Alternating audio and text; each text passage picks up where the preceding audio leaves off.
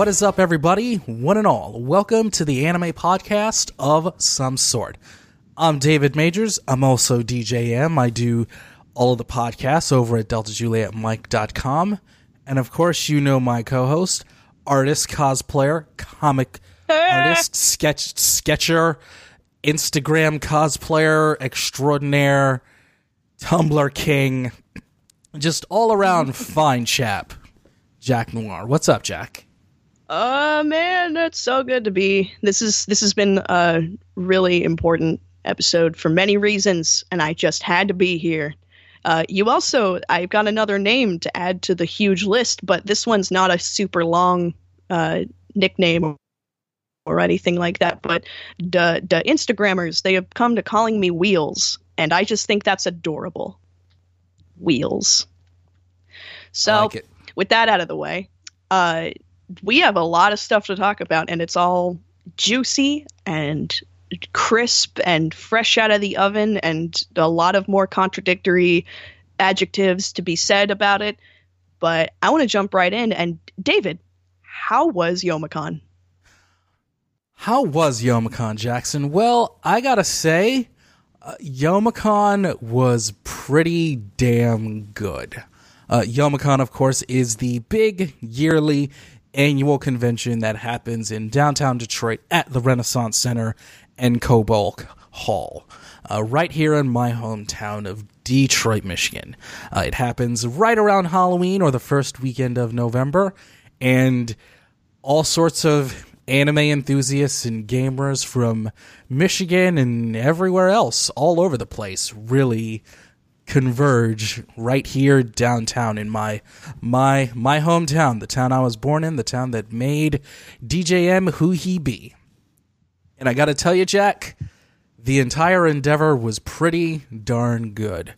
My dear true friend Catherine came back from Japan. She is a Michigan native, but she graduated from Michigan State, and she's living in Japan, working in translation and community management for a game company over there.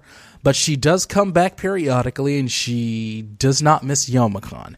So we had a good time. She was my con buddy for a good chunk of it, but given that Catherine in her own right is pretty darn popular, she also had her own things going on, as did I.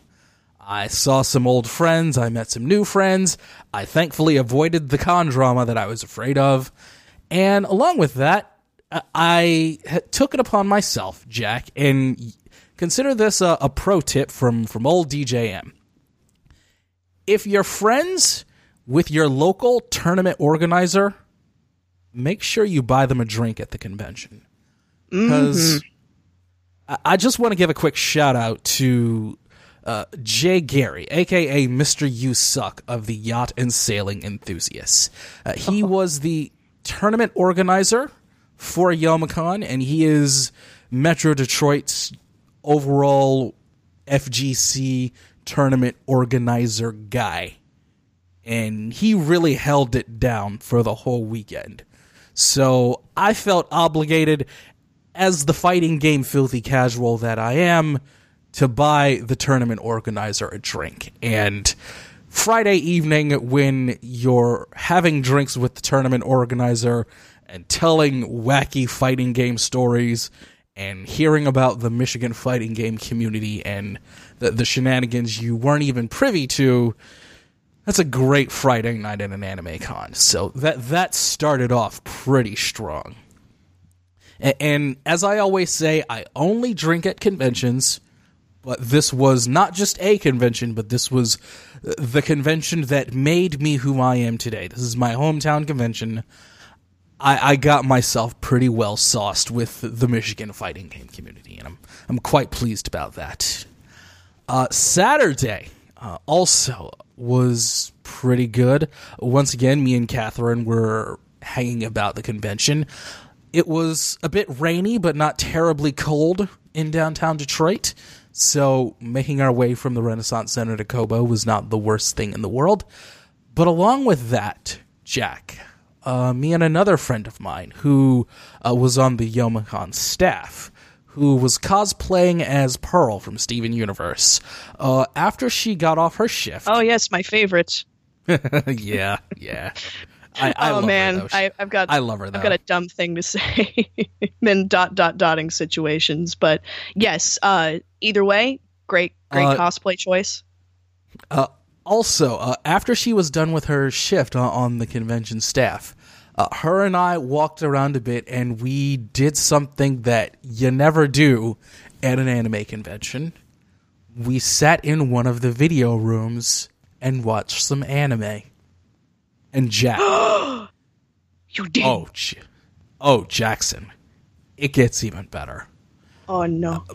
My friend Heather and I, she, like me, is also a Gundam fan and is also a fan of obscure sci-fi anime that nobody else knows but the two of us. It's kind of how we've bonded. When we went into the video room... Gundam? Yes, Jack. As a matter of fact, Gundam. when we sat down in the video room, the show that was playing was Gundam Wing. Oh... And in that moment, we just kind of looked at each other. And it was one of those special anime convention moments that only happens at anime conventions. Now, she had just gotten off of her shift working, looking at badges and what have you, so she was already a little tired and wanted to sit down. I was into my first drink of that evening, so I probably needed to sit down. So we decided to sit down and watch the anime that defined both of our early anime viewing, Mobile Suit Gundam Wing. Even better, Jackson, it was the sub version. And I never watched Gundam Wing without the famous Ocean Group dub before. And what I found out, Jack... The subtitled version and the translated dub version are almost 1-to-1. I was really impressed. Because awesome. As I was reading the subtitles for the first few episodes of the show, I realized, wow, holy crap, Gundam Wing is really burned into my psyche. Because I was hearing the English dialogue in my head as the subtitles were coming on the screen. And it was like, wow, this is verbatim to the dub. This is a 1-to-1 translation. I can't imagine anything that I've seen where it's been similar to that, unless you have like a Funimation licensed dub where they keep like the catchphrases of things kind of like still translated in the sub, that kind of thing. But you got to remember really this, unusual, Jack. And you got to remember sounds like you had a good time. Gundam Wing first aired on Toonami in 2000. This was long before dubbing got to the quality level of what it is today. And I remember even way back then realizing that the dub for Gundam Wing was light years ahead of anything else at the time. And for the first time that we were watching the subtitled version, it was really something to realize. Wow, they stayed incredibly faithful to the subtitled version. From 2000. Gundam Wing originally came out in 1995, and it was dubbed and released in the US in 2000, and it was uncanny how on point the translation and the voice acting were. So I guess I can say that I would probably need to recuse myself for the sake of nostalgia, but as it turns out, watching a few episodes of Gundam Wing with a friend, it holds up. It does hold up. And because I've always been the hipster that I am, during the big Dragon Ball Z boom of the late 90s and early 2000s, I never missed an opportunity to tell everyone that, Gundam Wing is #1 in the ratings for its time slot for all ages. You know that, right? Because it was. I just want everyone to know that. As good as Dragon Ball Z was doing, Gundam Wing was right there too. We all have our favorites. And Gundam Wing was my favorite because I did like Dragon Ball, but Gundam Wing, it touched my soul. And it touched Heather's soul as well. And while she was ready to head up to her hotel room and go to bed, because like I said, she was on the convention staff, she was checking badges, she was walking around doing all of that stuff, I opted to continue doing the thing. And I finally had the opportunity, Jack, to change into a convention outfit that I'd been wanting to use for about 2 years. Lay it on me. It consisted of a vinyl leather goth cyberpunk black button-down shirt and a prized possession of mine, an LED glow-in-the-dark necktie. That sounds incredible. And what do you call this? Do you call this particular outfit by anything special? I call this Saturday Night Anime Convention. Like, that is what it is in my head. It's Saturday night, I'm at an anime con, I've already had a few drinks. This is what I'm going to wear. It's Saturday night. Catherine, to her credit, she was also cosplaying as Catherine from the game Catherine. That's incredible. And we took the best of selfies that I tweeted out, only saying, "What am I doing?" Okay, yes, I remember that. I have a very crucial question. First of all, which Catherine was she cosplaying? Just for those at home, and then what sort of Catherine is her name? Is she C Catherine or is she K Catherine? My friend Catherine is C Catherine, and she was cosplaying as the blonde Catherine. Yes, that is C Catherine. For those of you at home, it looks really cool, and that's really funny. Yeah. And also some dude from Belgium showed up. There was a dude from Belgium that was there. What's up, anime lovers? Oh God, speaking of that phrase, yes, as I had mentioned, everyone, yes, during the convention, I did in fact cosplay as the Steve Buscemi "How do you do, fellow kids" meme. Yes, I did. Thank God. And I have another one for you if you ever feel up to it. Go ahead, Jackson. Go ahead. I don't know if you're familiar with the MTV show Clone High. Highly underrated show. Please take a look at it. I am aware of that. I am. For those of you at home, please watch it. It's really great. I believe you should do the party principal at the party from the very first episode. What's up, fellow students? Raise the roof. Raise it. I missed the phrase "raise the roof." Complete the trifecta. I missed "raise the roof."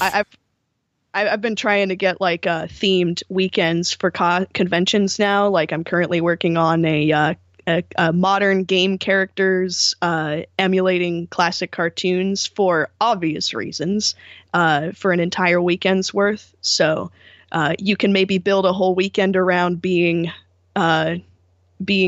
older folk trying to relate to them kids. And honestly, I think it could work. I think it works. So yes, please continue. I'm debating how much I want to keep doing this. Depending on how much self-loathing kicks in. That is true. You gotta, when it comes to cosplay, you gotta be comfortable above everything else, and that includes emotional comfort. But you know what? Given Youmacon and attending 2 concerts the week after in the span of about 3 days, seeing Dream Theater and then seeing Poppy the day after, coming out of all of that, the convention, fighting off a cold from when I was in Indiana and Chicago, seeing 2 concerts, one in fact in a very small kind of punk rock club with a bunch of kids and jumping around and screaming, I came out of all of this feeling all right. I didn't wake up with anything sore, no bad knees, no bad neck. My cold's gone. I feel pretty good, Jackson.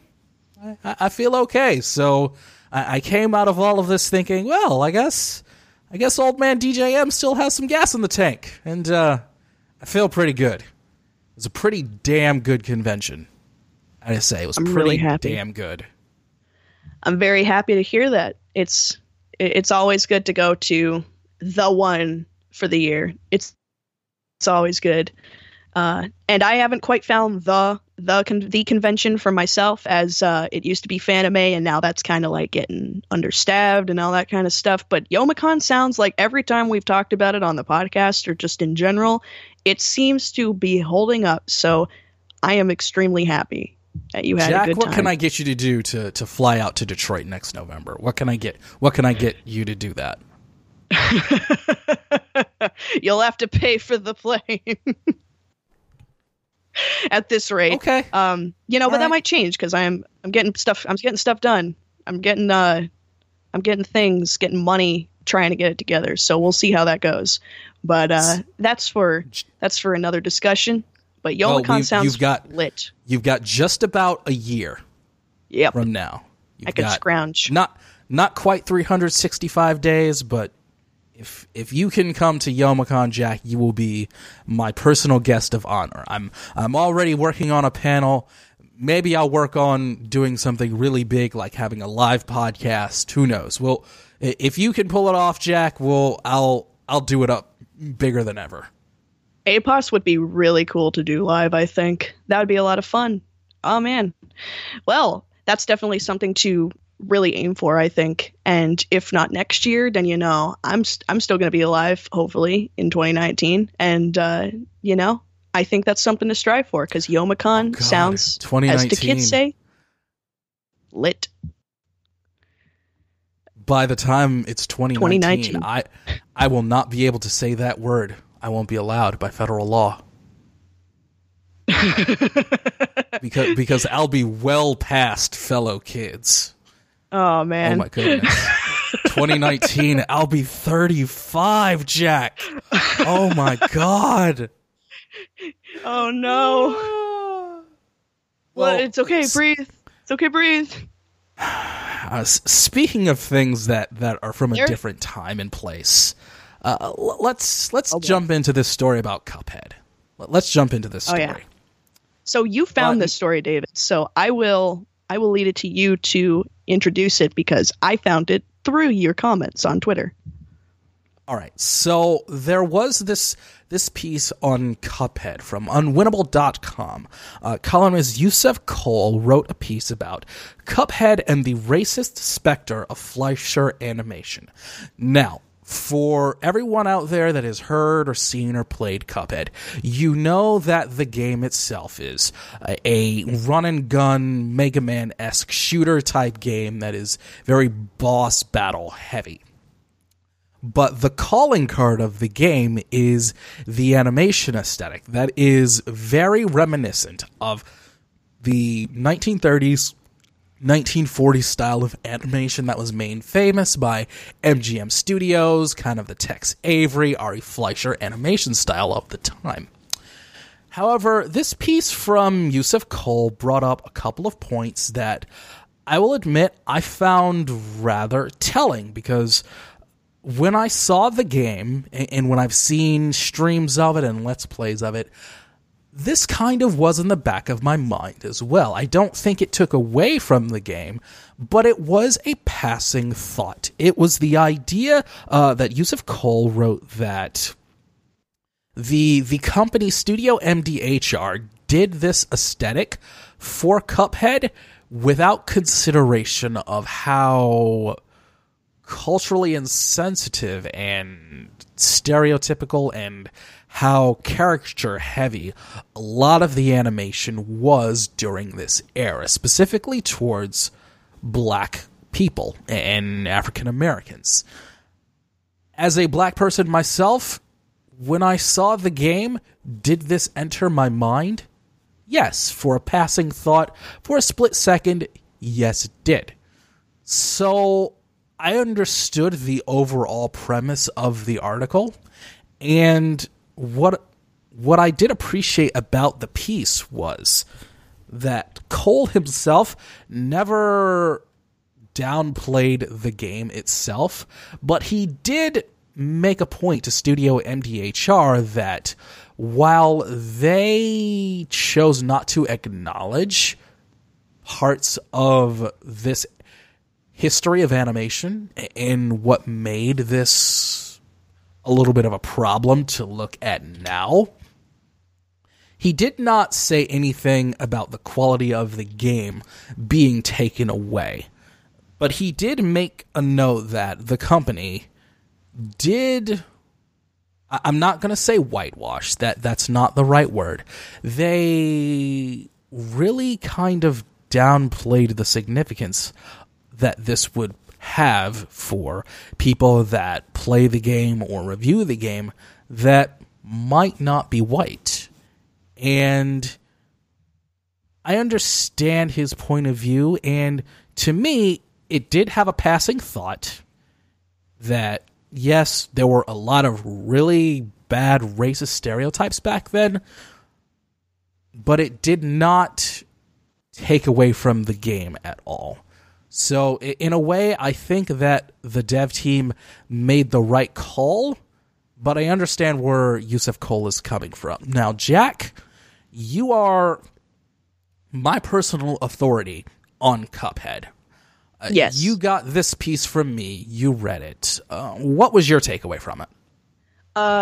So I do have a lot to say, but I've got my own disclaimer of I'm white, so that there is that. And I can't say what makes anyone uncomfortable. I can't say what makes Cole uncomfortable. I can't say if anybody out there who maybe had the same kind of thoughts were uncomfortable. I can't say that it's wrong that you felt that way.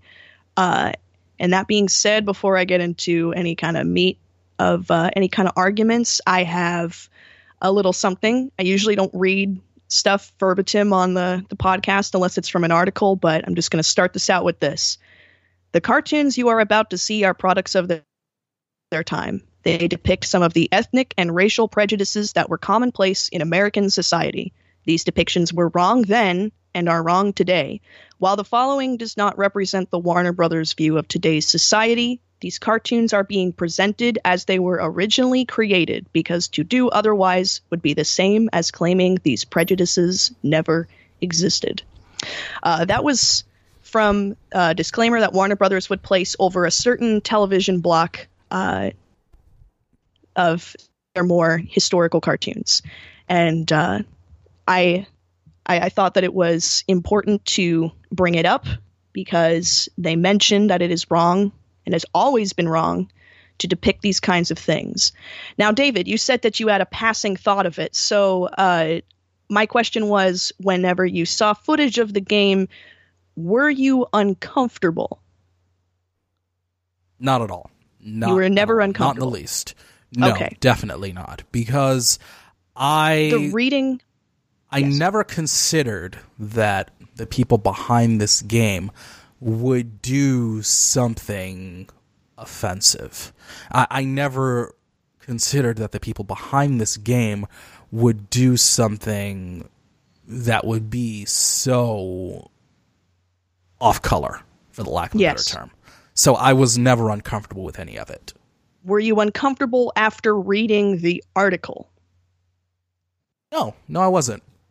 Because while I definitely understand Yusef Cole's point of view, and I will say that there is a part of me that agrees that the dev team has not done a very good job with the understanding and the knowledge that WB did with their disclaimer and pointing out that this was of a certain time.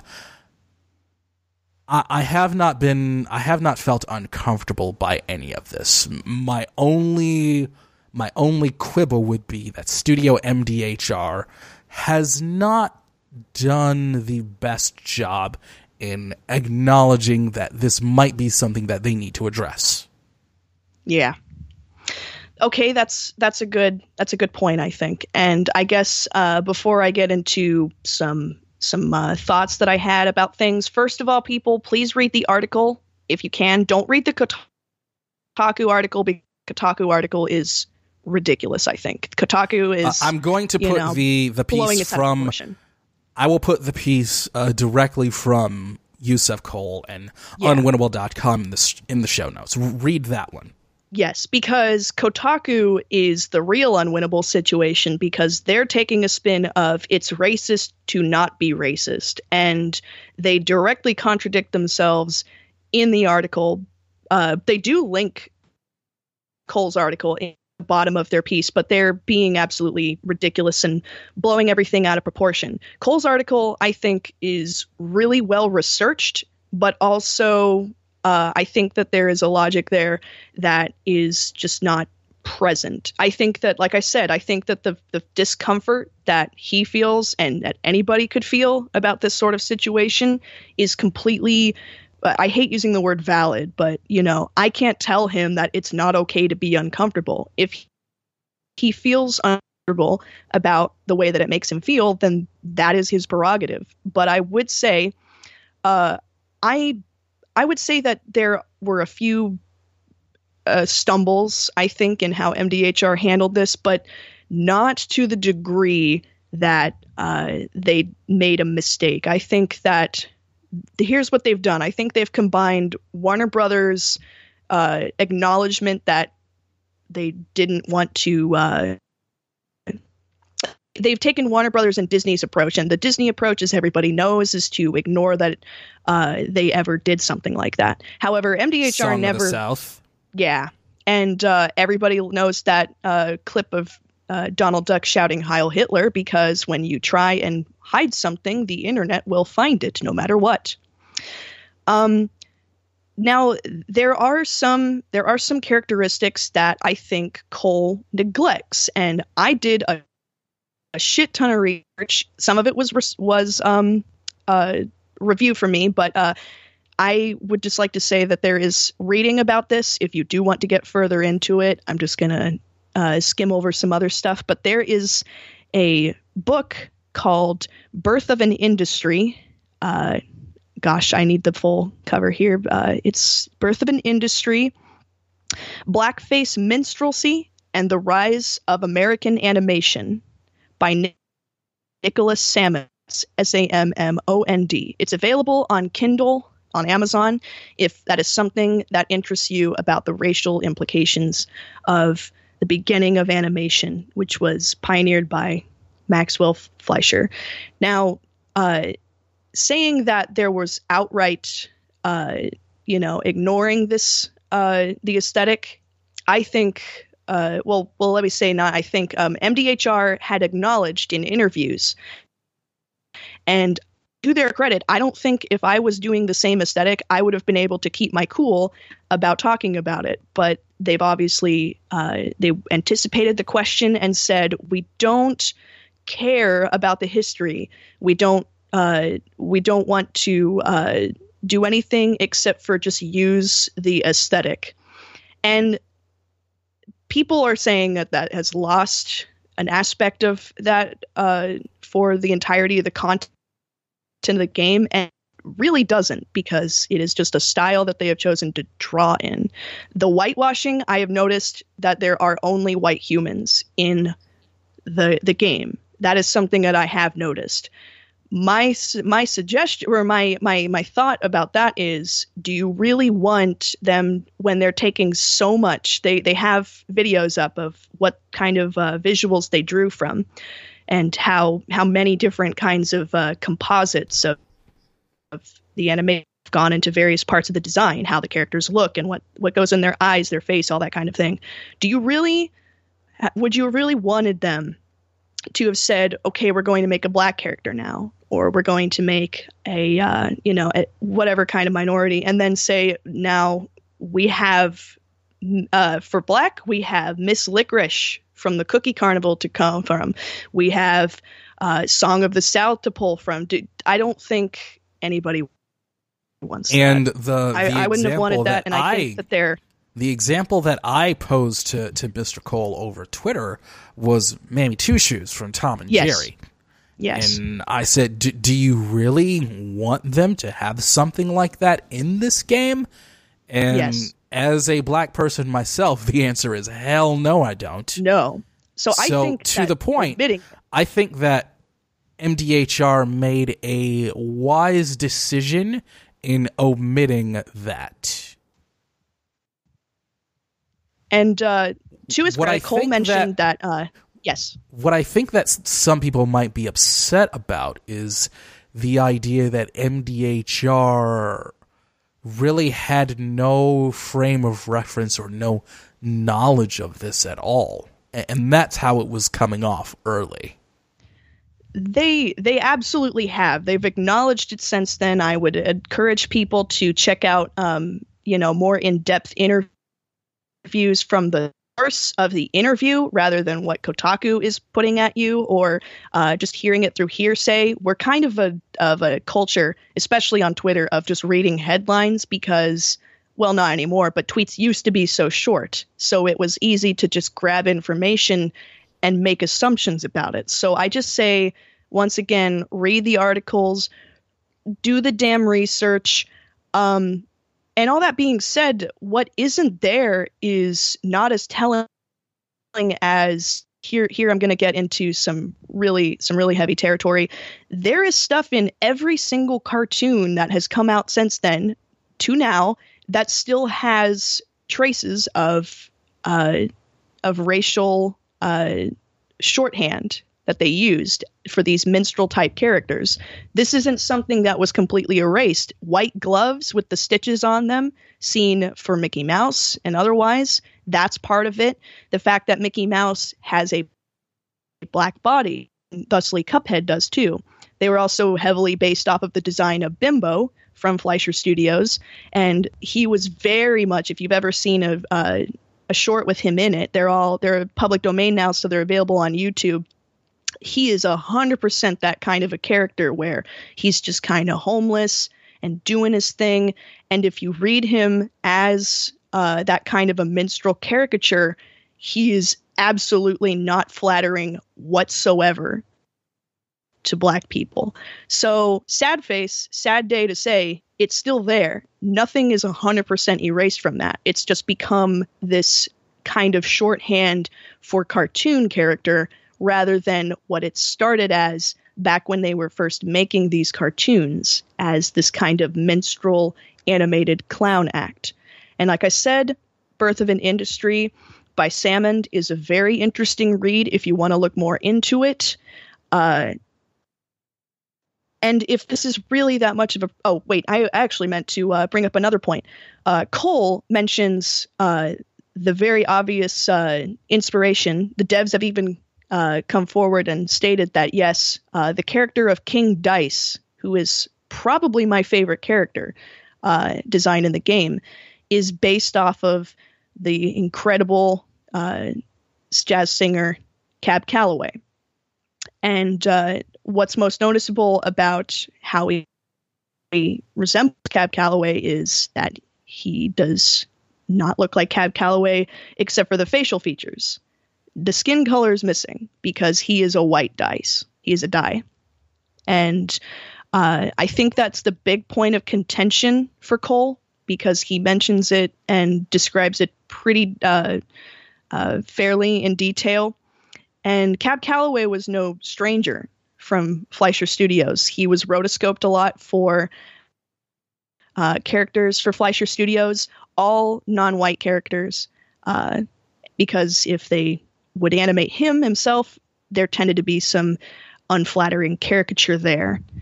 And once again, I say the point of reference, if they had decided to visually try and capture Cab Calloway ad verbatim, first of all, they wouldn't have had an original character design. They would have just had Cab Calloway in the game. If you know Cab Calloway, he's there. You can see it in his body movements, and you can hear it in the song. I think that they made the best point of action there of, we got to make sure that at any point visually we're not doing something they, like I said, I think that they took the Disney approach of just not outright not outright acknowledging it at all, but without the thought of Disney to saying, no, that never happened, is they said, yes, it happened. There is no flattering way to draw this. We're not going to take any visual standpoint from any of those types of characters and or caricatures and make that happen. And like I said, you know, the trickster character, the white gloves, that kind of stuff does have its roots in that, but they haven't taken anything caricature-wise, the racial aspect of it directly, because that would have caused them a lot more shit stirring than what's happening already. Do you have any thoughts about that, David? I think overall, this is going to be, I won't go so far as to say it's much ado about nothing, because I don't think it is much. It is, as I said, I think in the general consciousness of the gaming community, whether you're white or not, this is going to be a passing conversation.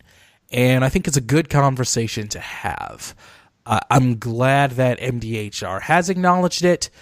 I'm glad it was brought up. But I can honestly say that I don't, and the impression that I get from Cole's article, I don't think he either believes that the omission of these types of tropes from this era were omitted from Cuphead with malicious intent. I don't think any of this was done with malicious intent.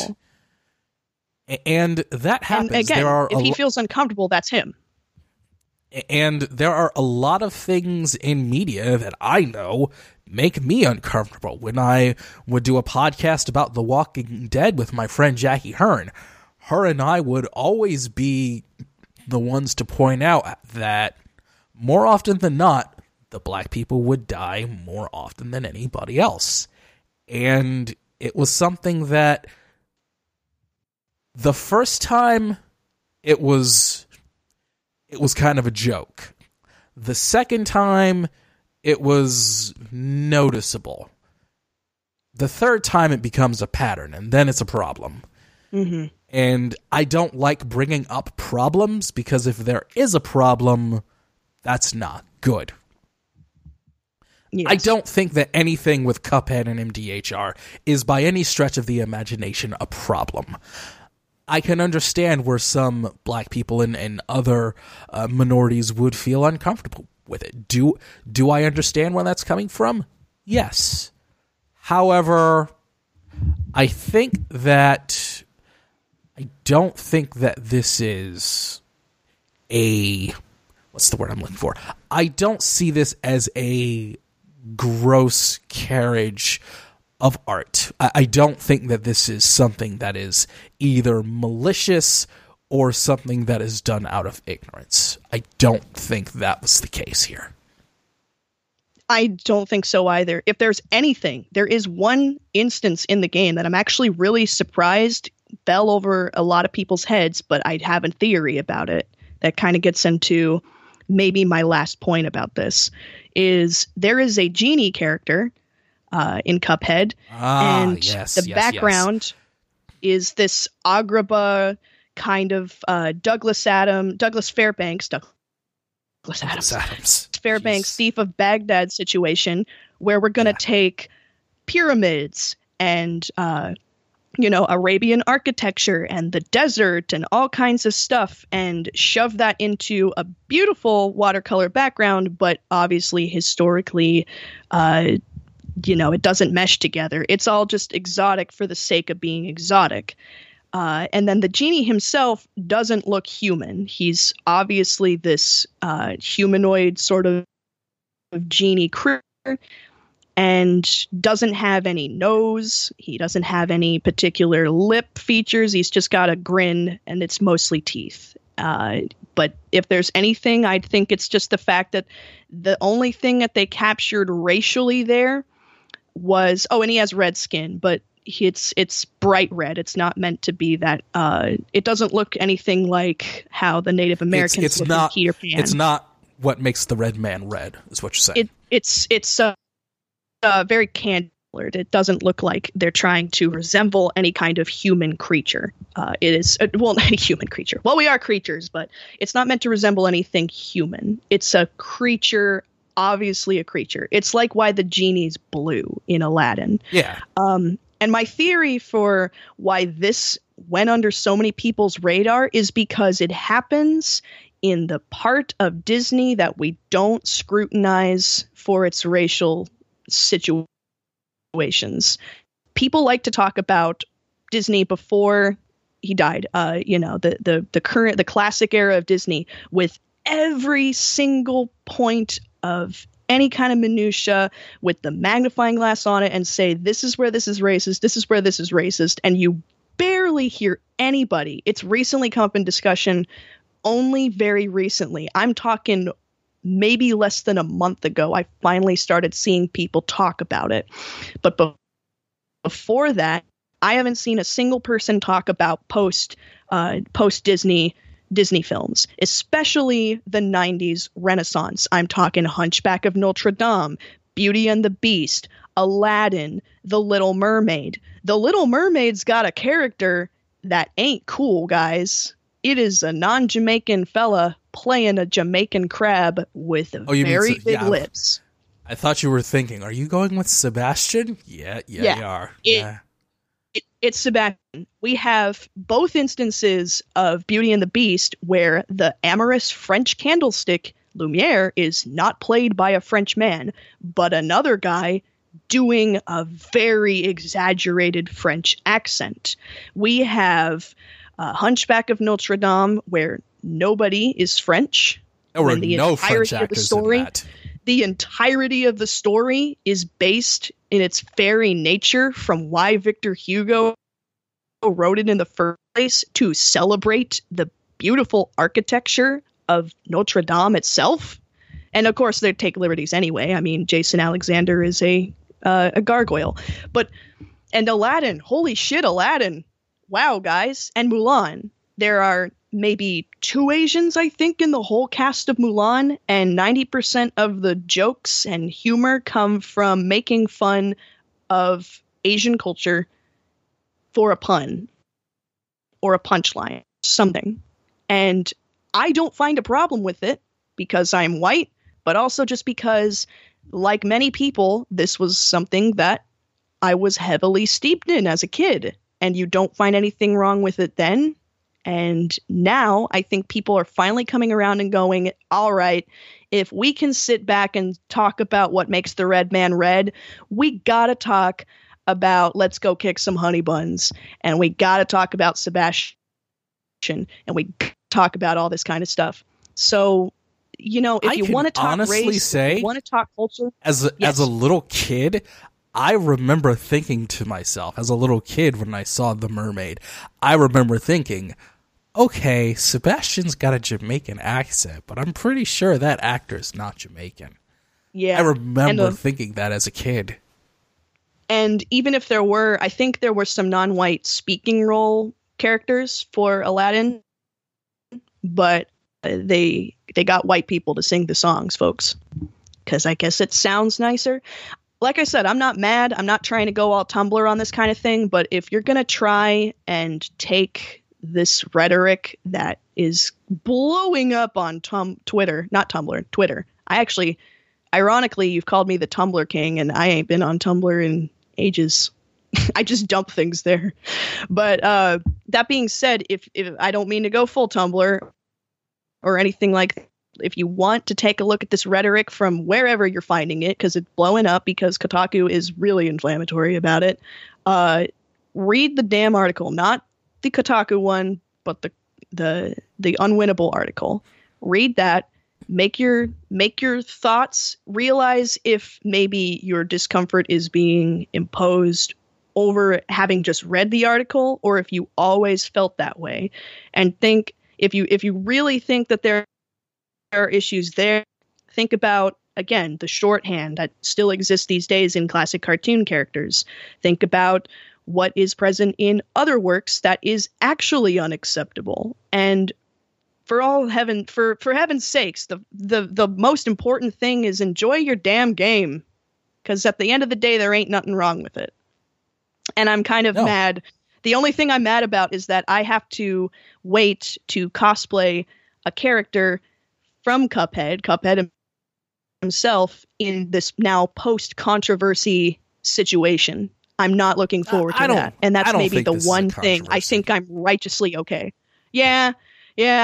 You'd be surprised when it comes to, I mean, the California scene is kind of touchy already.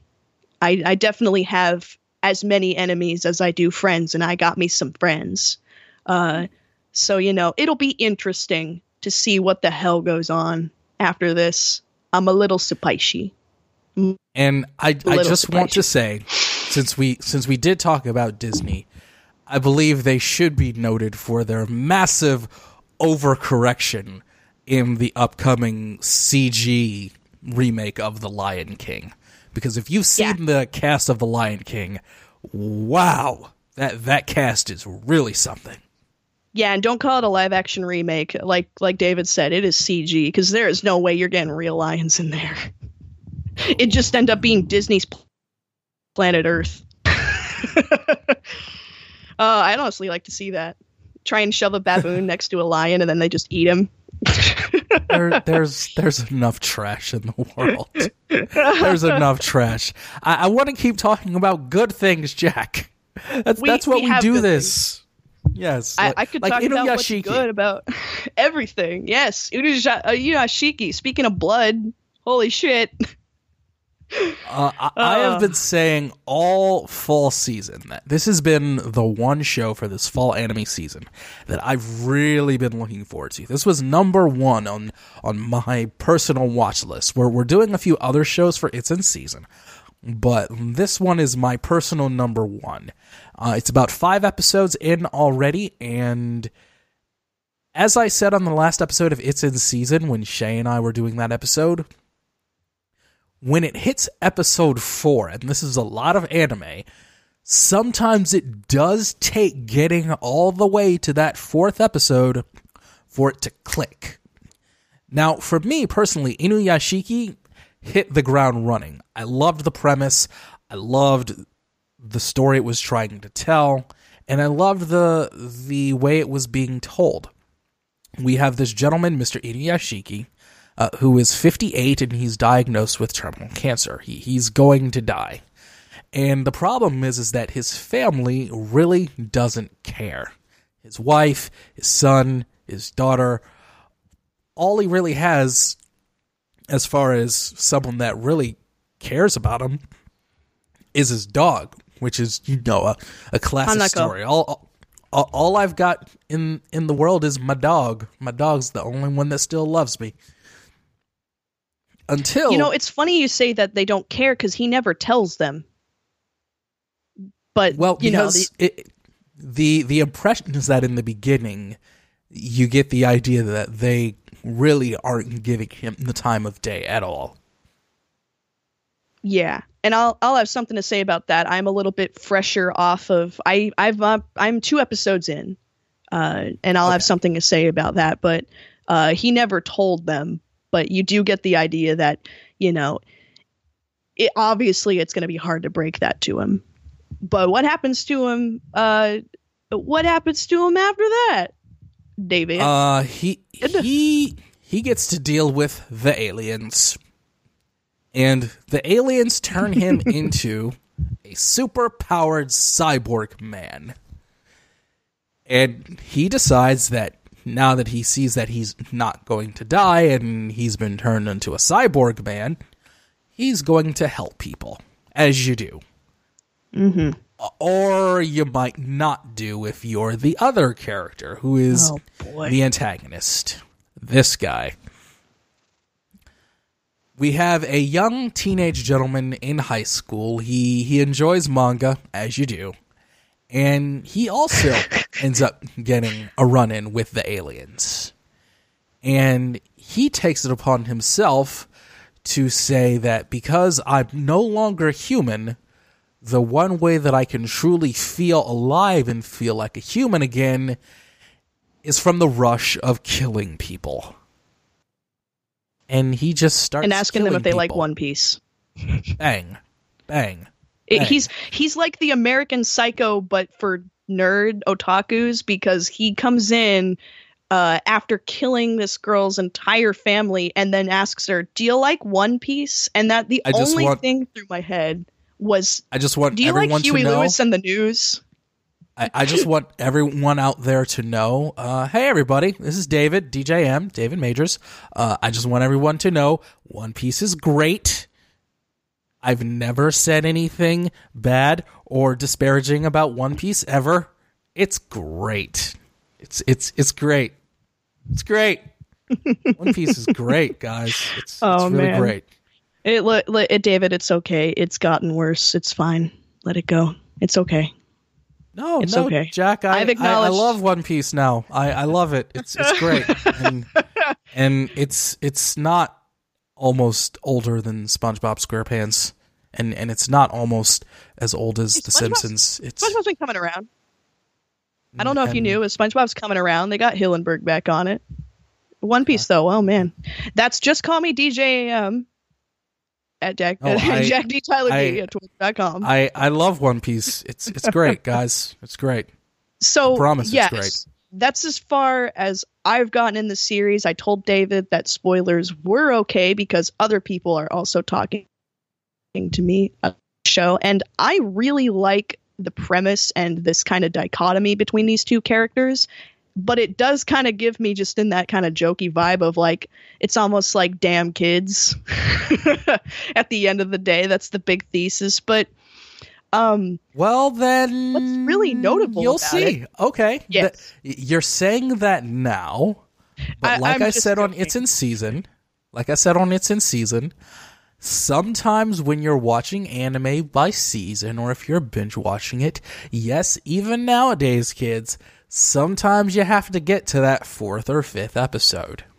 I like it so far. It didn't have to hook me anymore. It's because of availability, which I know you have a lot to talk about, David. But I just wanted to say, while we're still in territory that I'm familiar with, I really like the fact that, much like Catherine, this is kind of a unique perspective to have for a character in anime or a game. In Catherine, it was a 30-something dude who was actually in a relationship, which is not things that you see in a game with anime-styled people. You usually see some high schooler who is gonna get a girlfriend or is gonna not get a girlfriend, but 6 fuck slaves. But that's another thing. This is about an older man, and not just 30-something. He much older. He is the old boy, and he is our main character. He's 58. I thought he was 65. Yeah, he is an old man. I mean, my dad would have something to say about that. He 81, but it's age is just a number. And this fellow definitely feels old. He feels the time along him. And I appreciate the fact that we have a character this old as the focus of an anime, because David, I'm getting tired of them high school animes, because as the years go, that's something that I continue to put behind me and get tired about having it rehashed while people go to Academy City or whatever the hell. And moreover, I think the antagonist is really, really cool. And I think also, if I can be a bit of an ass about another big long-running shonen now, well, not long-running, but a shonen, is I think he's the right way to do the I'm bad, I am 100% bad, and the whole world's gonna answer right now just to tell you once again who's bad kind of young man character. Unlike everyone's favorite grenade hand boy in My Hero Academia. Now I know. Thank you, Jackson. He's got circumstances surrounding him. And I like parts of his character, but he is so over the top in the characterization and the flashbacks of being this horrible, shitty person. And you ask yourself a million times, Deku, you bitch, he was never your friend. Why the fuck are you hanging around him? And I get maybe you want to subvert the idea that they're childhood friends and they used to have a lot of cool things. But I would think a little bit more interesting to sit back and say, wow, he was really considerate and nice to him. And then all of a sudden he's decided to be this bitch to his friend Deku. But no, we get grenade hands. I'm still kind of gunning for my friends and I to get together our little abridged dub where I will be playing the part of Kacchan and giving him the voice of Patrick Warburton, because I think that will improve him immensely. But we'll see. I think this kid's got the right trope. He's got the right way of handling this trope, I think, is my point at the end of that stupid rant about My Hero Academia. No, Jack, once again, as I've said so many times, I knew you'd come around. You'd come around. Yeah. But back to Inuyashiki, I will say about him, give it a few more episodes. I think that his development will be really fascinating. And I'm interested in your take on how it progresses. And as we go on, we find that Ichiyo, Mr. Inuyashiki, himself is a real hero. And it shows that you don't have to be 6'4", chiseled jaw, and muscles like crazy to be a hero. You don't have to be All Might. Given how much I love All Might, ironically enough, Inuyashiki, I love him. I do. And not just because he named one of his moves after Detroit, I swear. He's amazing. Inuyashiki shows that you don't have to be that type of hero to be a hero. And a character acknowledges that when he sees him. Spoiler, he also has the ability to heal, along with just being invulnerable and being able to fly and all of that stuff. He can heal people as well. And he starts just going to hospitals all across the general Tokyo area and healing people. Cancer, incurable diseases, what have you. And just doing it in the shadows without anyone knowing. But someone does pick up on this and says, I want to help you. I want to help you help these people. I want to help you stop Mr. Antagonist over here, because what you're doing is amazing. And that's really there's awesome. also when I was looking up some things for Inuyashiki, the most recent episode 5, is, I believe, what the kids call a good dose of justice porn. There is a lovely young couple in Japan who get engaged, and there's nothing overly special or unique about them. They're just a man and a woman who love each other, and they fall into a really, really, really bad way. And in the end, it turns out great for them. And you see Ichiyo Inuyashiki's heroic side, and you also see his first flashes of anger. Because superheroes, the paragons of virtue that they are, even somebody like Superman can really get angry at how bad some people are, and he'll kind of lay in his punches a little bit harder. And this was the first time we see that Inuyashiki has the line where he, as he says, he won't forgive people for their heinous actions, and he really makes them pay. And he makes them pay in such a unique and special way to this show that it was incredibly satisfying. in that justice porn kind of way. This was a rare standalone anime episode where it was the lowest of lows and scariest of scary moments that ends on the highest of high notes. And it was, and not in kind of the anime kind of way, but in the very emotional, heart-wrenching way where this was just a very great ending for two kind of regular people. And it would probably be the best single episode of anime I've seen in a long time. It was just fantastic. And you even I'm looking forward to that then. The antagonist, something happens with him that, and this is, I'm not going to spoil this because this is huge. Something even happens with the antagonist where even he starts to regain some of his humanity. So that's something else for you to look forward to. So, Jack, I cannot recommend Inuyashiki enough. I would say that if we're both watching this, we should keep tabs on it. I feel like. I think so too.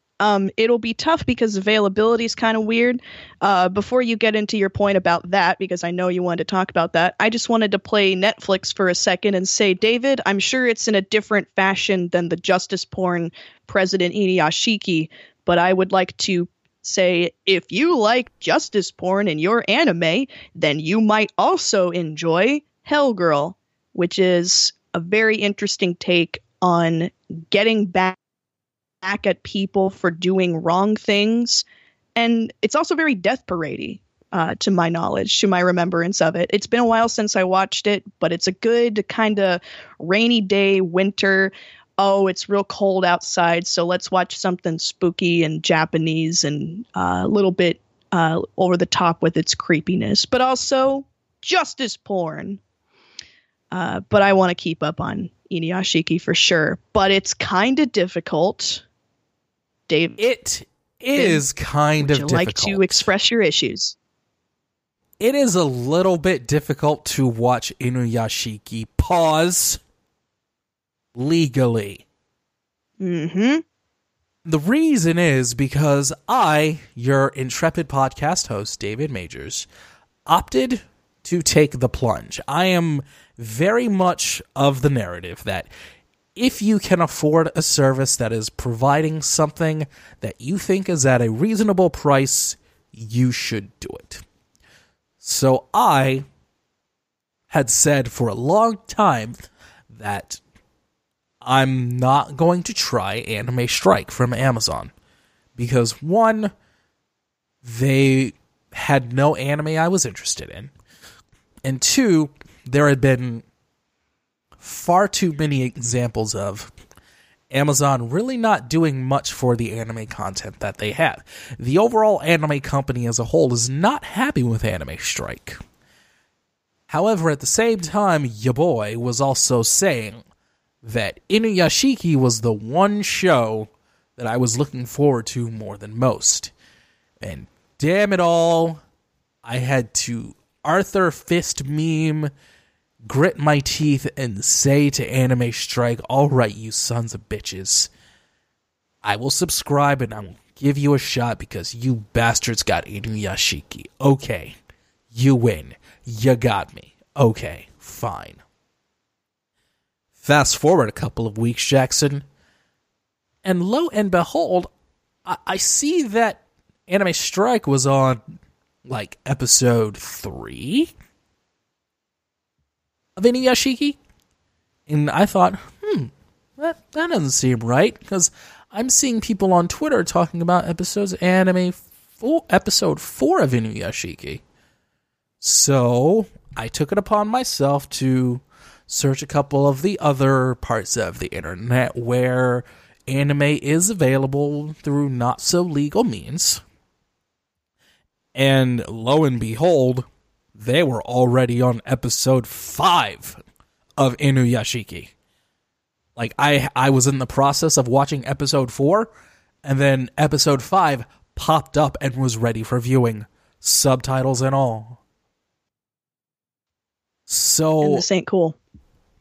It's not. So, Anime Strike, you need to step your game the fuck up yesterday when it comes to Inuyashiki. We're going to go on strike. No, that's not right. I should have said spare. Because you're about to strike out, if you get what I'm saying. It is not a good day to cross anime fans who would like to, I don't know, support the official release, especially with something as unique as Inuyashiki, which deserves the viewership to show people that this is something that we want to see more of, some more unique content.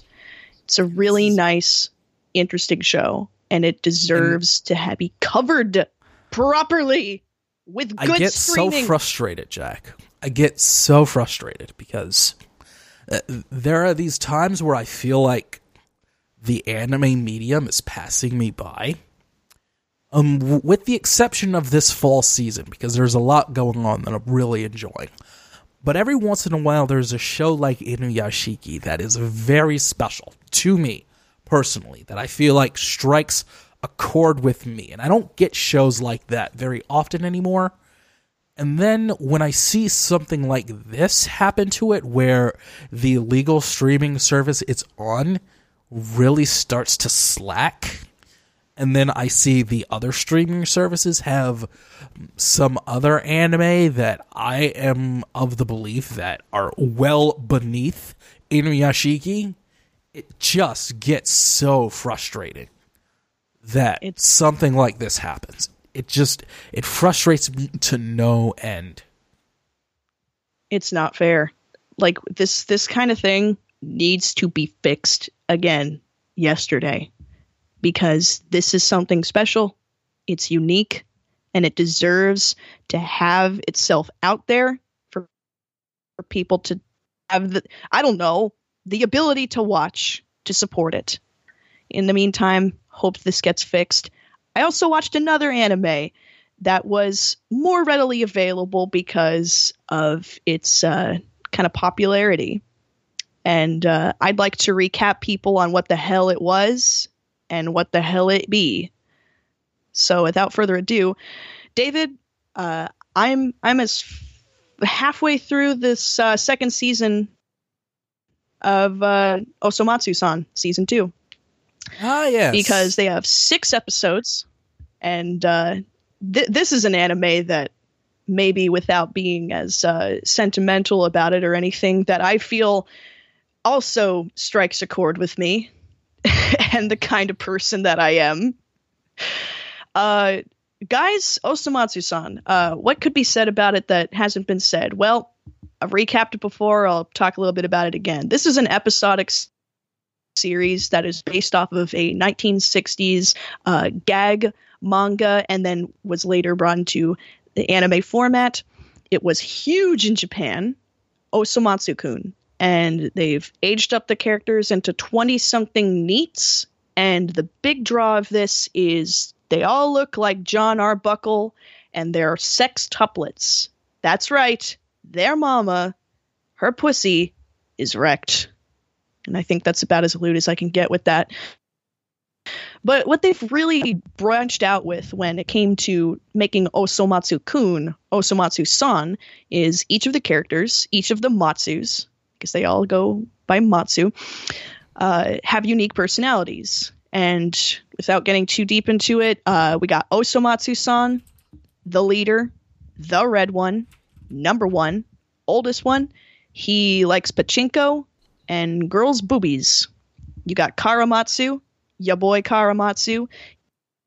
He wears sunglasses and speaks in English a lot, and it's very hilarious. You got Choromatsu. He wears green, and he's the responsible one, but he also really likes them idols that y'all like to scream about on Twitter. You got Ichimatsu. He likes cats, dressing in purple, and having messy hair. You got Junshimatsu, and I don't think there's really anything I can say to describe Junshimatsu except for baseball and muscle, hustle. And then lastly, the baby of the group, and very aware that he's a baby, is Todomatsu, who wears pink and hides his chest in the bath. And That's about as straightforward as any explanation you could possibly have, because the series was notable to me in 2015 for being madcap, hilarious, having a unique kind of spin on its animation, on the outline style, everything like that. It looks very pretty for having a scene with a guy trying to take a shit on a Starbucks table. And I think that's about all I can say about that. But season 2 came out, and David, they're not pulling any punches. They wanted this to be a big success. You can tell from the beginning. There's another episode. Everybody remembers back in 2015, the anime studio actually recalled episode 1. It's still available for by non-legal means, but official releases have omitted it entirely. And if you take a look at it, it's not hard to see why, because in order to make the anime relevant in the 20-teens, the Matsus decided that when they go and make their big jump into mainstream anime, they would basically be Attack on Titan. And y'all remember about 2015 and Attack on Titan, so called indeed. They did another anime parody of slightly more generic, and I stress the word slightly, for episode 1. And I think if you're on the fence about taking another look at Osomatsu-san and you don't want to take a look at a not legal episode and see what kind of style of humor it is, I think that season 2, episode 1 is the right kind of a thing to get you into the mood for it. They change animation styles a lot. They parody a lot of different things. And like I said, it's slightly more of a generic parody, but only slightly. You will see stuff you recognize specifically. And the humor's still spot on. It's ridiculous. It's gross at times. Very, very hysterical. And I continue to recommend it. And I look forward to upcoming episodes because they have basically made this... They are making this as best as they can. And the big thing, I think, that is a big draw of making this stand above season 1 is that season 2 has decided to completely drop dressing them in identical outfits. Because I know that's a big draw that was a big drawback for a lot of people. A very big con of the original season, or the very first part of the first season, is they had this idea that you'd still be able to tell sextuplets apart if they were wearing the same thing. And once you get used to them, you can. But I think that they have decided they're going to make this as accessible as possible and then make the humor really raunchy by Japanese standards. So, again, if you need a laugh, if you're watching something heavy like Inuyashiki and you need to take a step back and go, hold the fuck up, what did I watch? Or if you just want to laugh in general, it is definitely a big candidate, I think. Now, Jack, would Yes. you say this season of not Inuyashiki, Osomatsu-san, I've always gotten the impression that Osomatsu-san is something of a screwball comedy. Would that be accurate? Absolutely. Very episodic, very screwy, very ball. Sometimes literally testicles can be involved. Well, I was going to say, where would a guy jump in? But now I know. Where would a guy jump in? Now I need to know I need to wear a cup if I were to jump in. Yeah. But would you say that this season would be a good place to jump in for the uninitiated? I'd say yeah, because they even go in and they flesh out the parents a little bit, so you get a little bit of a mental insight Anime into parents! their core. Yeah, anime parents. And let me just say Matsuyo and Matsuko, I believe they're both called, because we got to keep the Matsu name alive. They're very interesting parents. They got interesting issues and all that kind of stuff. If I could maybe make a recommendation for those of you who kind of want to take a look at the whole series and aren't sure where to start, again, maybe start with season 2. You know, they do a good job of kind of establishing the characters. And if you want more funnies, if you want more yeehaws and ha-has, then start maybe mid-season 1, because then they'll still kind of have the, the color coding, so you can tell everybody apart. And then you can kind of jump into season 1 from the beginning proper, because then you'll be able to tell who's who, even though they're wearing the same thing. Because they were wearing their classic outfits for the most part of the beginning, because it's a classic anime. It's this big cultural staple, and they wanted it to resemble that still. But you can't tell until you've kind of come to know the characters a bit. So I'd say season 2 still a way to jump off. I like it. The more I hear about this show, and the more people I see into it, scatological humor aside, I'm intrigued. I'm occasionally into a screwball anime comedy now and then. Most people know that I am a devotee of Bobo, so I do have a sense of humor in my anime, people. I do enjoy the occasional laughy laugh. So the more I hear about treasure, and this is up there for me. The more I hear about Osumatsu-san, the more I'm intrigued. Then there are touching episodes too. I would say, like, you could be surprised, David. There was some tearjerkers in season 1. Not gonna lie. They come out of nowhere. Some news that I saw earlier today that came out of nowhere that was very near and dear to my heart.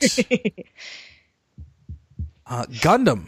Mobile Suit Gundam, it's still out there. The Gundam franchise is still kicking, still going strong. That new Gundam Versus game came out, and it's a prime example of why everybody hates loot boxes and overly priced DLC, but it's out there, and it looks kind of fun. I might play it. I got to touch it a little bit at Youmacon, but we're going to talk about the anime right now, because as it turns out, a couple of Gundam anime, in fact, one anime in particular that I never thought would get a home release, is getting a home release through Right Stuff and Nozomi Entertainment. Gundam Unicorn, a fantastic piece from the Universal Century and one of the better mobile suits of the modern era. Gundam 00, which I've said many, many times is my favorite Gundam anime of all time, and maybe top 3 anime ever. Mobile Suit Gundam 00. That's the anime I always recommend when people say, David, I want to get into Gundam. What should I watch? I always tell people with the Gundam flowchart inside of my head, I always tell them, start with Gundam 00. That is the starter. And we go from there. And also, the one that I thought would not get a release, because it was not exactly well received, Mobile Suit Gundam Age.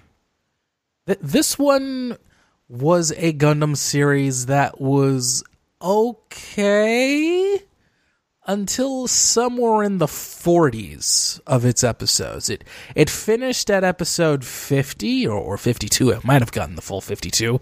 But when it hit the 40s is where it really kind of fell off the rails, which kind of happens a lot with some Gundam series. When it's ramping up and getting towards the end, it can either be a grand, glorious, epic finale, or it can be something that totally falls off the rails and just goes into absolute fuckery. Mobile Suit Gundam Age ended up in fuckery because it told the story of a father, or rather a grandfather, a father, and a son.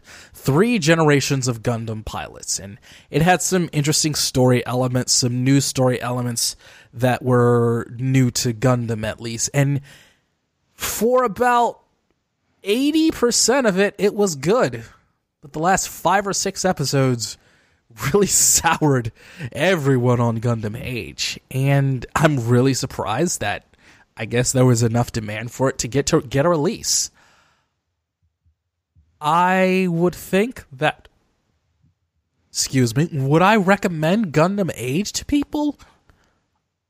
I'm gonna say, as crazy as this may sound even now, in retrospect, I think I would.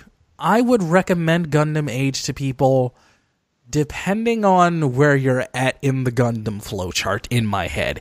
If anybody out there ever wants to go on the journey of David's Gundam flowchart, let me know. At Just Call Me DJM. Send me an email through the website. You know what to do.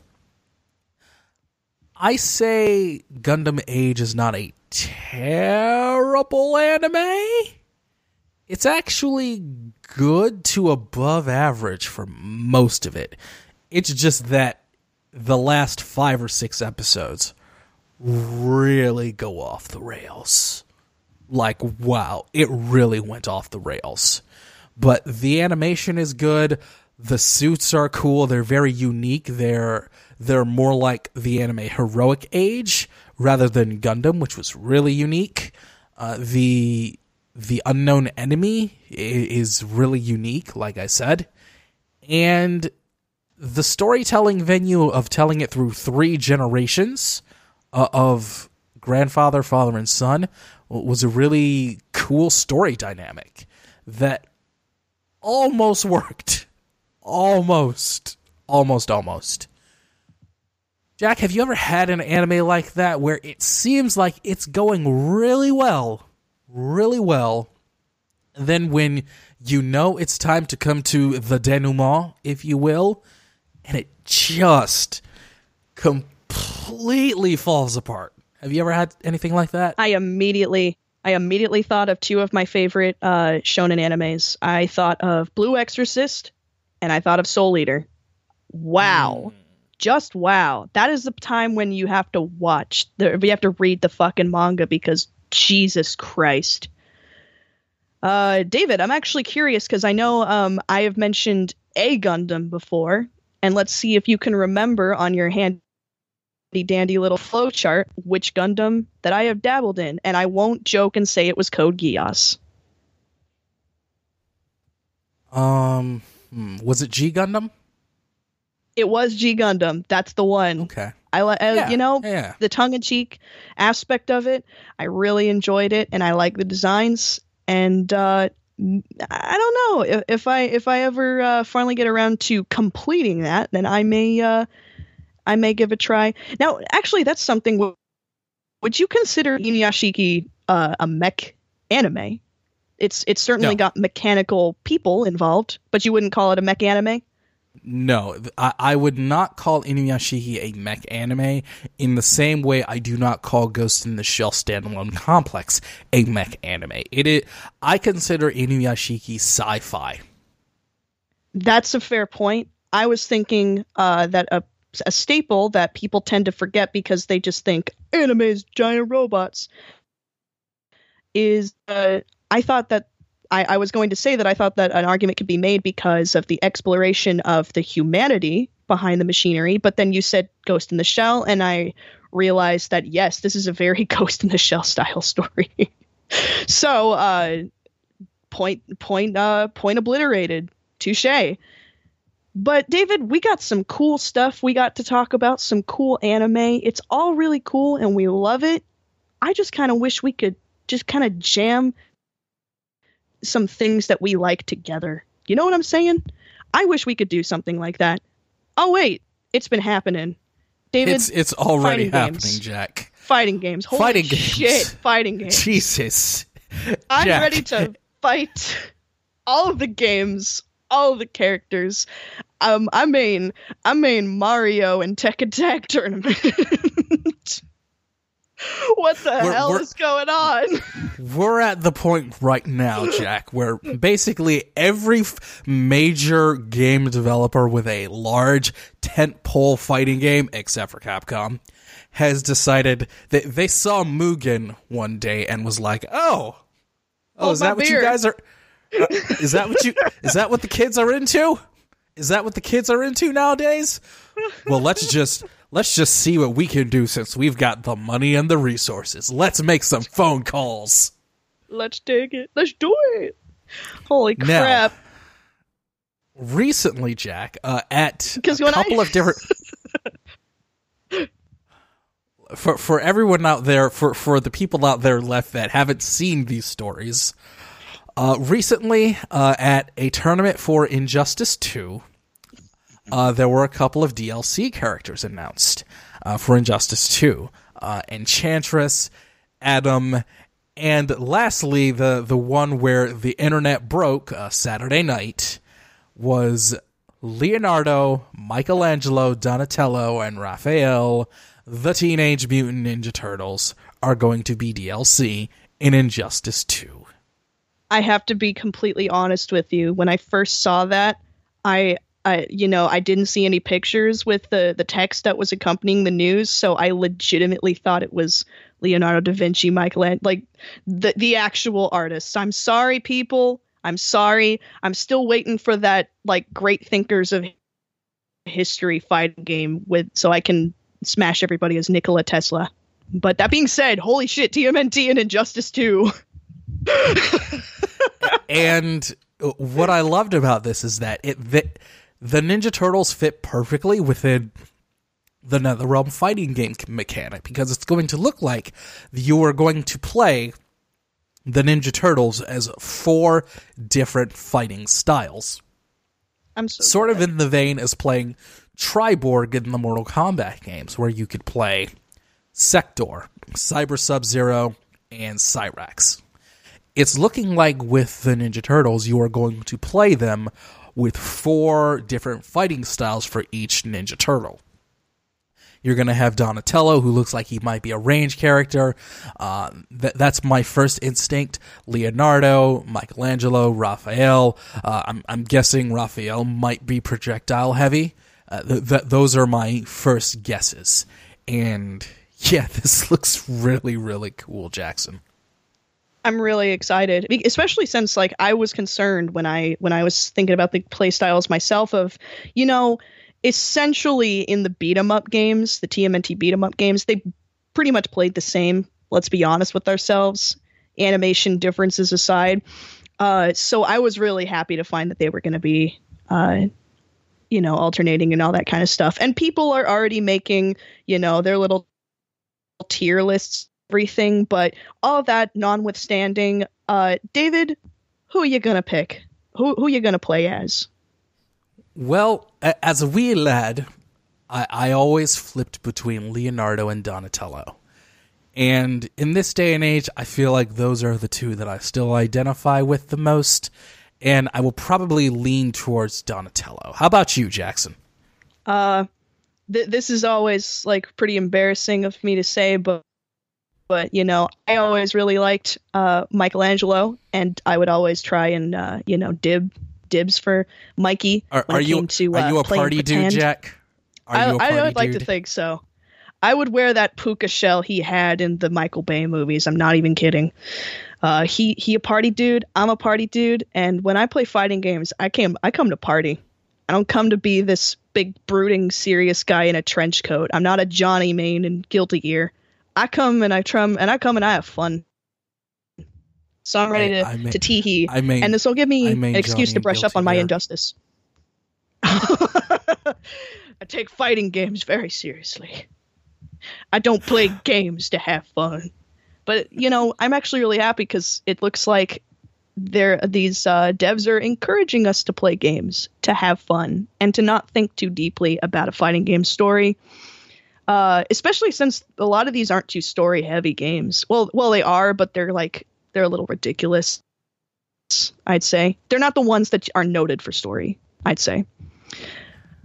We also have, holy crap, Noctis. It gets even more ridiculous, Jack, because of the Tekken World Tour Championship Finals Sunday night.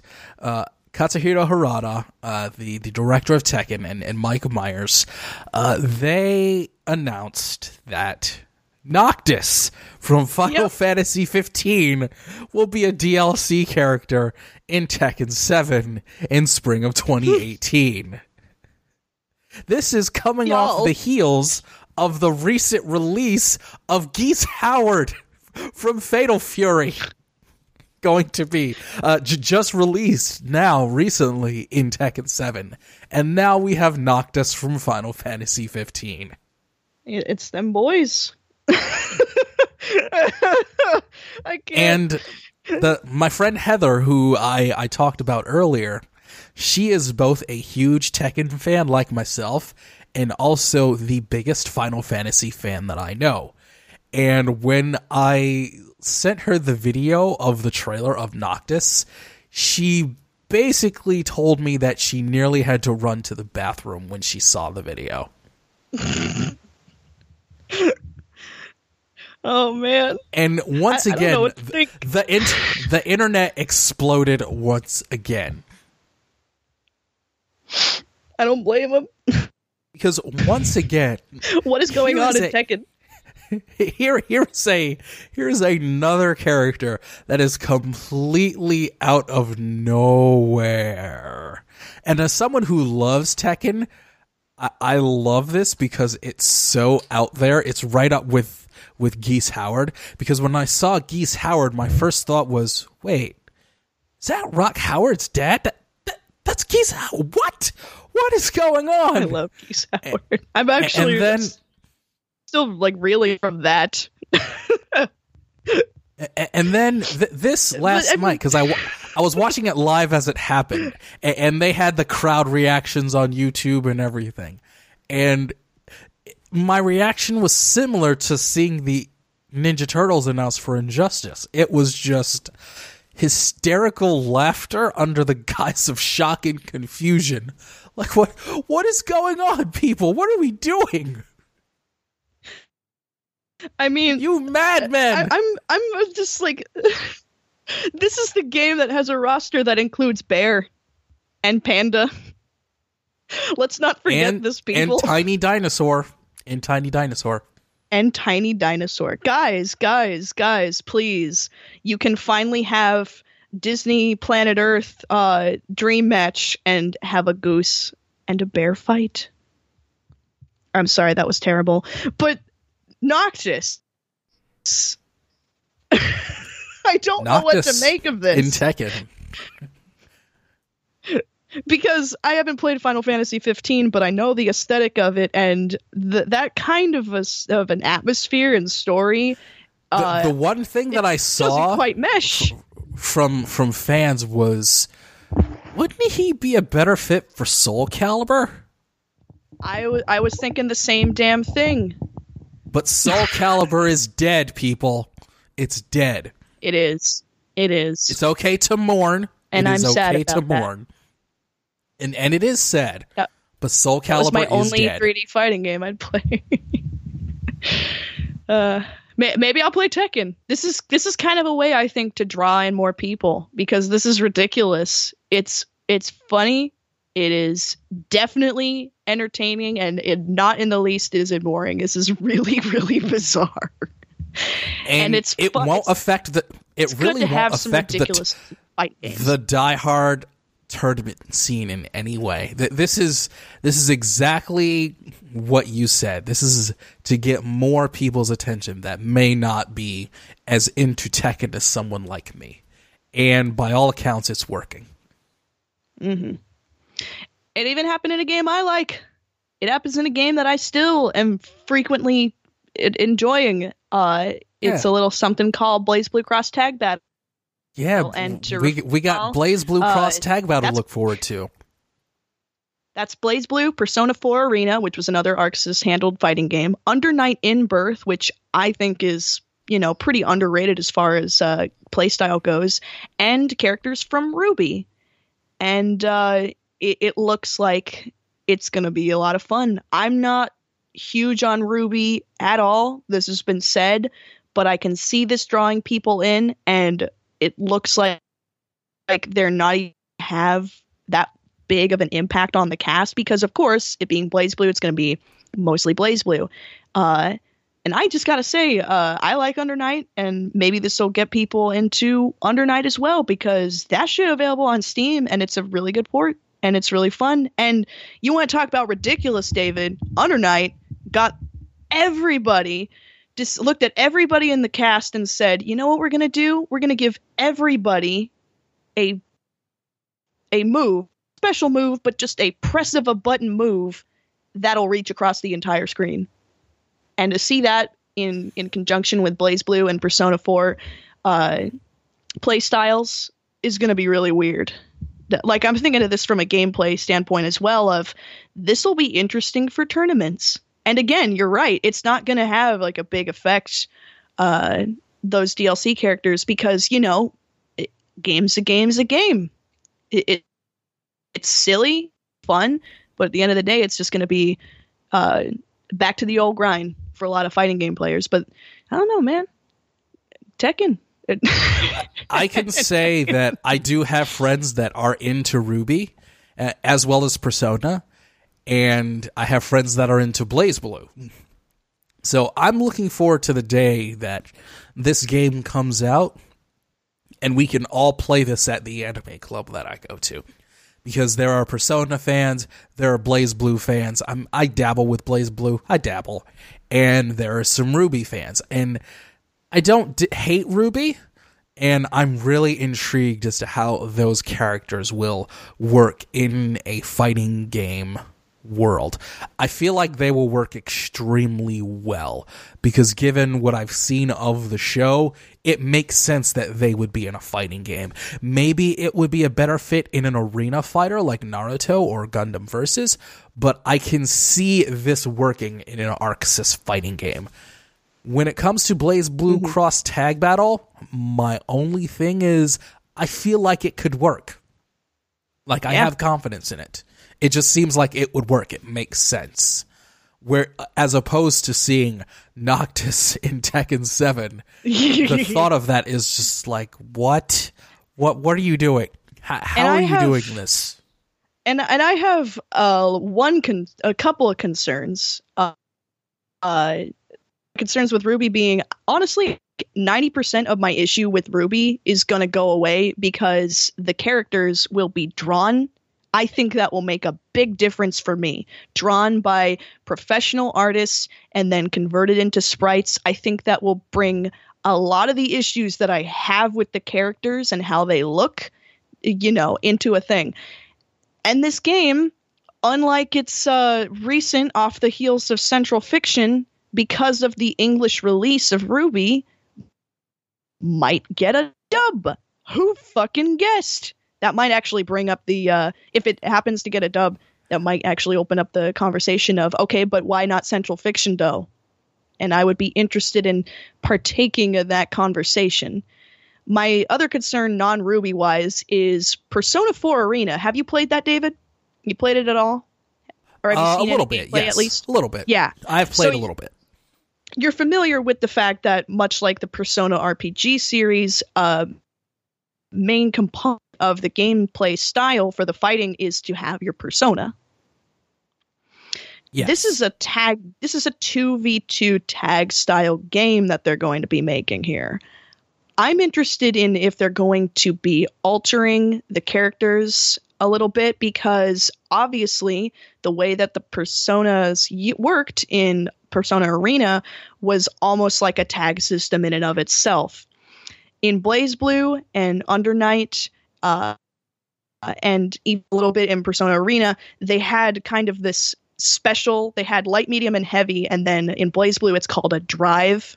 So that's a special attack that's unique to that particular character. And I'm wondering if they're going to maybe incorporate into that kind of a play style for some Persona attacks. But I think that because it's now going to be a tag style game, where you're going to be controlling two whole characters instead of a character and a persona, I'm wondering how they're going to rework the Persona Arena characters in this game. That'll be interesting to see, because that could make or break how people would play those kinds of characters in tournament. If they're vastly different, they're going to have to go into a lot of practice for the changes that are made. So I'm looking forward to that. I'm interested in, because this is a 2-on-2 game, it reminds me of the Tekken Tag Tournament games. And the calling card of the Tekken Tag Tournament games were tandem moves, tandem throws and grabs, and tandem combos. I'm wondering if this game, with its various characters from various franchises, will take advantage of this. Whether Ruby characters will have tandem attacks, or characters from Persona will have tandem attacks, or characters from BlazBlue will have tandem attacks. Because with the Arc System's art style being what it is, that could be something incredible. Yeah, absolutely. My other concern is that this is going to be a big thing for overseas fans, considering the fact that they have an American property in this. But there is a surprisingly small, in fact, almost non-existent roster of fan favorite characters from these games and properties. I'm looking at what we have confirmed so far, and it looks like it's the main characters of Under Night, Persona, and BlazBlue, plus one notable fan favorite character, which is Hazama. And that's it. That's all we got. So I'll be looking forward to seeing how they might add more ridiculous DLC into this, and then we can return to it after its release on Switch, PS4, and PC, and giggle some more about whatever ridiculous guest characters they'll bring in then. Maybe we'll see some Guilty Gear. That could be interesting.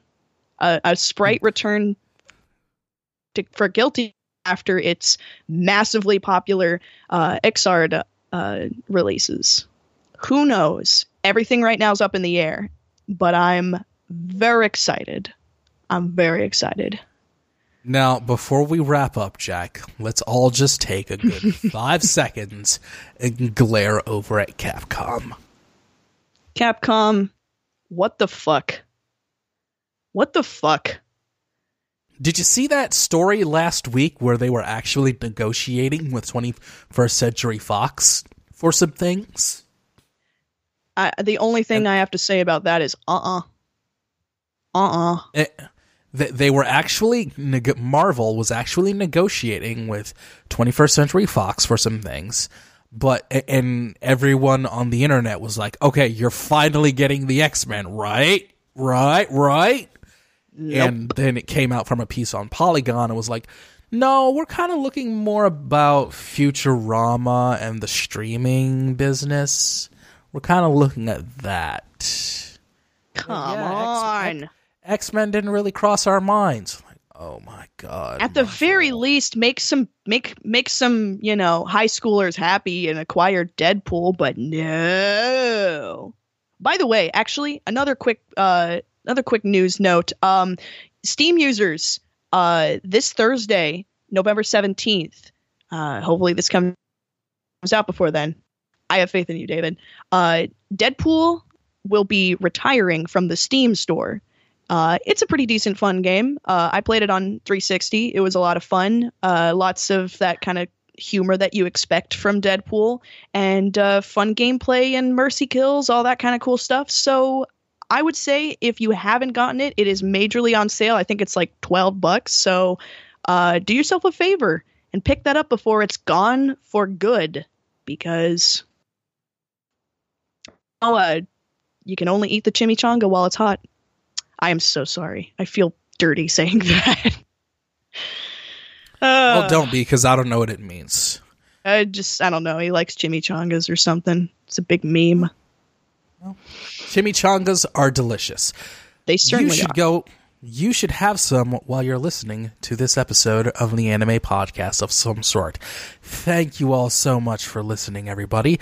You can subscribe to the podcast in iTunes, in Stitcher, and wherever your podcasts can be aggregated. Yes, if you have one of those smart devices, you can listen to the Anime Podcast of some sort on TuneIn. I tested it with Alexa myself, and it worked because I did it with someone else, and not just me, because it's my podcast. If you have one of those things, you can look for APOS. It's there. I guarantee it. That's awesome. If you can go ahead and give us a like or the 5 stars or whatever positivity you can find, we'd really appreciate it. Get us in front of the ears of a few more people out there that might enjoy this little thing that we like to do called the Anime Podcast of some sort. Jack D, Tyler D, Yee. What are you up to and where can we find it? Oh boy, as of now, it's a lot of kind of radio silence because I'm drawing some covers for my comic, which I would find to be a smashing success, How to Get Ahead in Life. That will be available as soon as I can move over to the guy publishing it, and we'll see how that goes. It's a really nice cover. It's going to have like a nice vintage advertising feel of, hey, do you have work to do? Do you have a head? Here's how to get ahead in life. It's not really a good standpoint on how to do that, but it's a motivational you can find all that kind of stuff. From you can find you can find all that kind of cool stuff on my Twitter, which is Jack D. Tyler D. You can also check out my Instagram. It's Peacock's birthday from another favorite fighter of mine, fighting games, Skullgirls, and I've been doodling some stuff. All kinds of cool things going on at Rock Behind the Wheel. That's where I got the nickname Wheels. People saw that and went, Wheels! Instead of Rock. I guess I didn't want to get confused with Dwayne Johnson today. And lastly, like I said, I don't feel like I'm really the Tumblr king. I might be like the Tumblr marquee, something like that. I don't know. But if you want to check out stuff there, which is basically just a look at stuff from my Instagram, and maybe I can answer some questions for you there. Very rarely check it now, but that is still Dr. Junkenstein, I presume. Hyphen it all up in between those. Dr. Junkenstein I presume, because I like to make things difficult for you and for me. And I'm really looking forward to hearing what you guys have to say about this podcast. There was a lot of think pieces, a lot of talk about some actual anime and some games, and I'm encouraging you, before we wrap up, please, I'd like to hear what you guys had to say, what thoughts you have about this kind of stuff. I would really like to hear that. So please, Jack D, Tyler D, let me know what you think, because this was a big episode, I think, for a lot of reasons, and I would really like to hear what you think. Big episode. Yes. I won't confuse you with Dwayne Johnson, but I can certainly smell what the Jack is cooking. Thank you, Jack. And thank all of you for listening to the anime podcast of some sort. And yes, let us know what you think. This was quite an episode. So I'm at Just Call Me DJM. Jack is at Jack D Tyler D. At us. No, people normally say don't at me. At us. At us both. At us. Let's do it. And thank you for listening.